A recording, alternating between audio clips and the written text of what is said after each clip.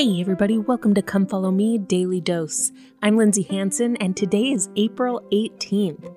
Today we're going to continue our reading of Mosiah chapter 3, and today is actually the last day of this section of Come Follow Me, which seems crazy to me because the last month and a half has gone so slowly, but I feel like this last week went so quickly. I could have spent so much more time in these chapters, but I'm excited because next week we're going to continue on with King Benjamin's sermon, and we are going to study Mosiah chapters 4 through 6. So I'm really looking forward to diving into those chapters next week.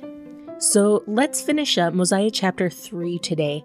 The first scripture I want to take a look at is in verse 11, where it says, "For behold, and also his blood atoneth for the sins of those who have fallen by the transgression of Adam, who have died not knowing the will of God concerning them, or who have ignorantly sinned."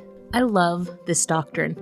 I told you guys last week about the experience I had with the Orthodox Jewish woman and the time that we spent together and just learning from each other. But one experience that I had with her really stood out to me. When she first got to my house, we started talking and I mentioned that I had parents who were then serving a family history mission for the church. And she asked me why our church put so much emphasis on family history. So I began to explain to her about how we have the opportunity to do our own family history and to find the names of our family who had not had the opportunity to receive baptism.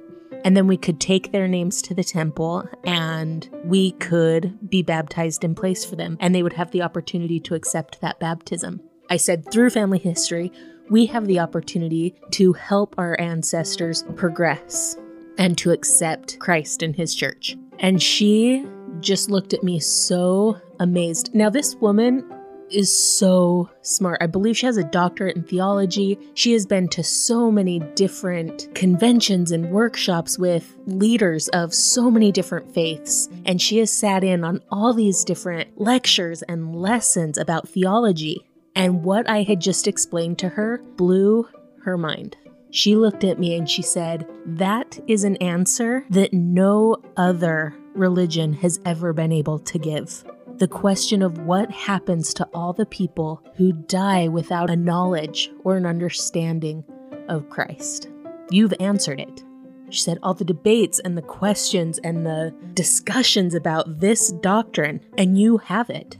And I just thought that was so cool that this woman who had heard so many different theologians discuss it and debate it and theorize about it looked at me when I just explained super simply about our belief in family history and saving our ancestors, and it blew her mind, realizing that we had the answer to this doctrine that she had heard debated so many times. I feel like we are so blessed for that understanding, so blessed with this doctrine that the Book of Mormon gives us, to understand that the blood of Jesus Christ atones for the sins of those who have fallen by the transgression of Adam, who have died not knowing the will of God concerning them, or who have ignorantly sinned.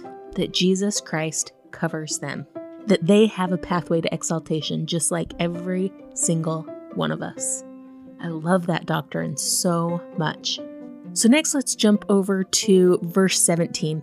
Verse 17 says, "And moreover, I say unto you, that there shall be no other name given, nor any other way nor means whereby salvation can come unto the children of men, only in and through the name of Christ, the Lord omnipotent." That scripture reminds me of this section of the Living Christ where it says, "We bear testimony as his duly ordained apostles that Jesus is the living Christ, the immortal Son of God. He is the great King Emmanuel who stands today on the right hand of his Father. He is the light, the life, and the hope of the world. His way is the path that leads to happiness in this life and eternal life in the world to come." We cannot do this by ourselves. It was never our Father in Heaven's plan for us to perfect ourselves or for us to pay for our own sins or our own mistakes. Heavenly Father's plan was always for us to depend on the Savior, for us to become humble and have to trust in Him. Now, with that being understood, let's jump over to verse 19, probably the most well-known verse of this whole chapter.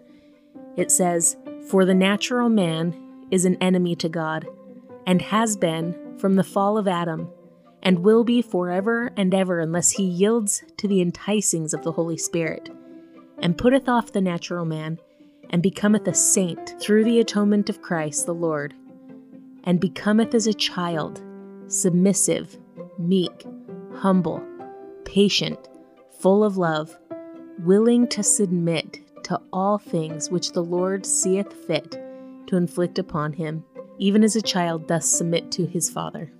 Such a great verse. Let's dissect it a little bit. First of all, it talks about the natural man is an enemy to God. So who is the natural man? The natural man is kind of like our carnal, instinctual selves. It's the part of us that without refinement or guidance or conscience would step on other people, would cheat or lie, would do whatever they needed to do to get what they wanted. So that natural man, that instinctual self, is an enemy to God and has been from the fall. Now here's the interesting part. That natural man, that instinctual self that we have, will be an enemy to God forever. But here's the hopeful word: unless. We are not destined to stay an enemy to God. We are not predetermined to forever be in his bad graces, because there's an unless there. There's something that we can do about that natural man. So it says, unless he yields to the enticings of the Holy Spirit. To yield means to surrender. And how great of a word is that when we look at the description, enemy to God? If we surrender, then we're no longer the enemy.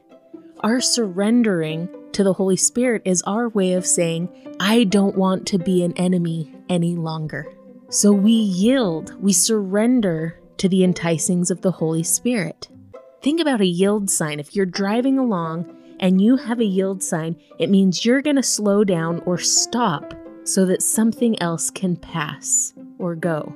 And that's how it is when we yield to the Spirit. It means we have to sometimes slow down or stop so that we can hear the Holy Ghost directing us and guiding us. Then it says, so that we can become a saint, meaning so that we can become holy and sanctified. But notice, it does not say that we need to do that by ourselves. It says that we become a saint, we become sanctified through the atonement of Jesus Christ. Not by our willpower, not by our grit, but by the enabling and empowering influence of the atonement of Jesus Christ. And through that enabling power, we can become as a child, submissive, meek, humble, patient, full of love, and willing to submit to the will of the Lord. Children are so close to the Spirit, so naturally righteous. 2 days ago, I was in the kitchen with my daughter. I had made muffins for breakfast, and she was just chowing down this muffin, and she looked at me and she said, Mom, what day is it today? And I said, it's Wednesday. And she said, so what's tomorrow? And I said, well, tomorrow's Thursday. And she said, how many days till Sunday? And I said, well, today's Wednesday, so tomorrow's Thursday, Friday, Saturday, Sunday. It's 3 days to Sunday. And she said, Mom, I love Sunday. And then she took a huge bite of her muffin. And I said, Millie, why do you love Sunday so much? And again, she had this mouthful of muffin. And so she made the symbol of a heart and put it over her heart. And then she pointed to heaven. And I said, is it because you love Heavenly Father? And she grinned and she nodded. And you know what, my friends? I know that that's true. My daughter loves Sunday because she loves Heavenly Father. When the scriptures tell me to become more like a child, I want to be more like her. She's so close to the Spirit and so naturally righteous. And I testify that through the atonement of Jesus Christ, through the enabling power, I can be more like her, sanctified and holy, more able to hear the enticings of the Holy Spirit. I testify that that is the power of Christ in our lives when we determine to surrender our will to His. Thank you so much for listening today, you guys. This has been Come Follow Me, Daily Dose, and I'm Lindsay Hansen.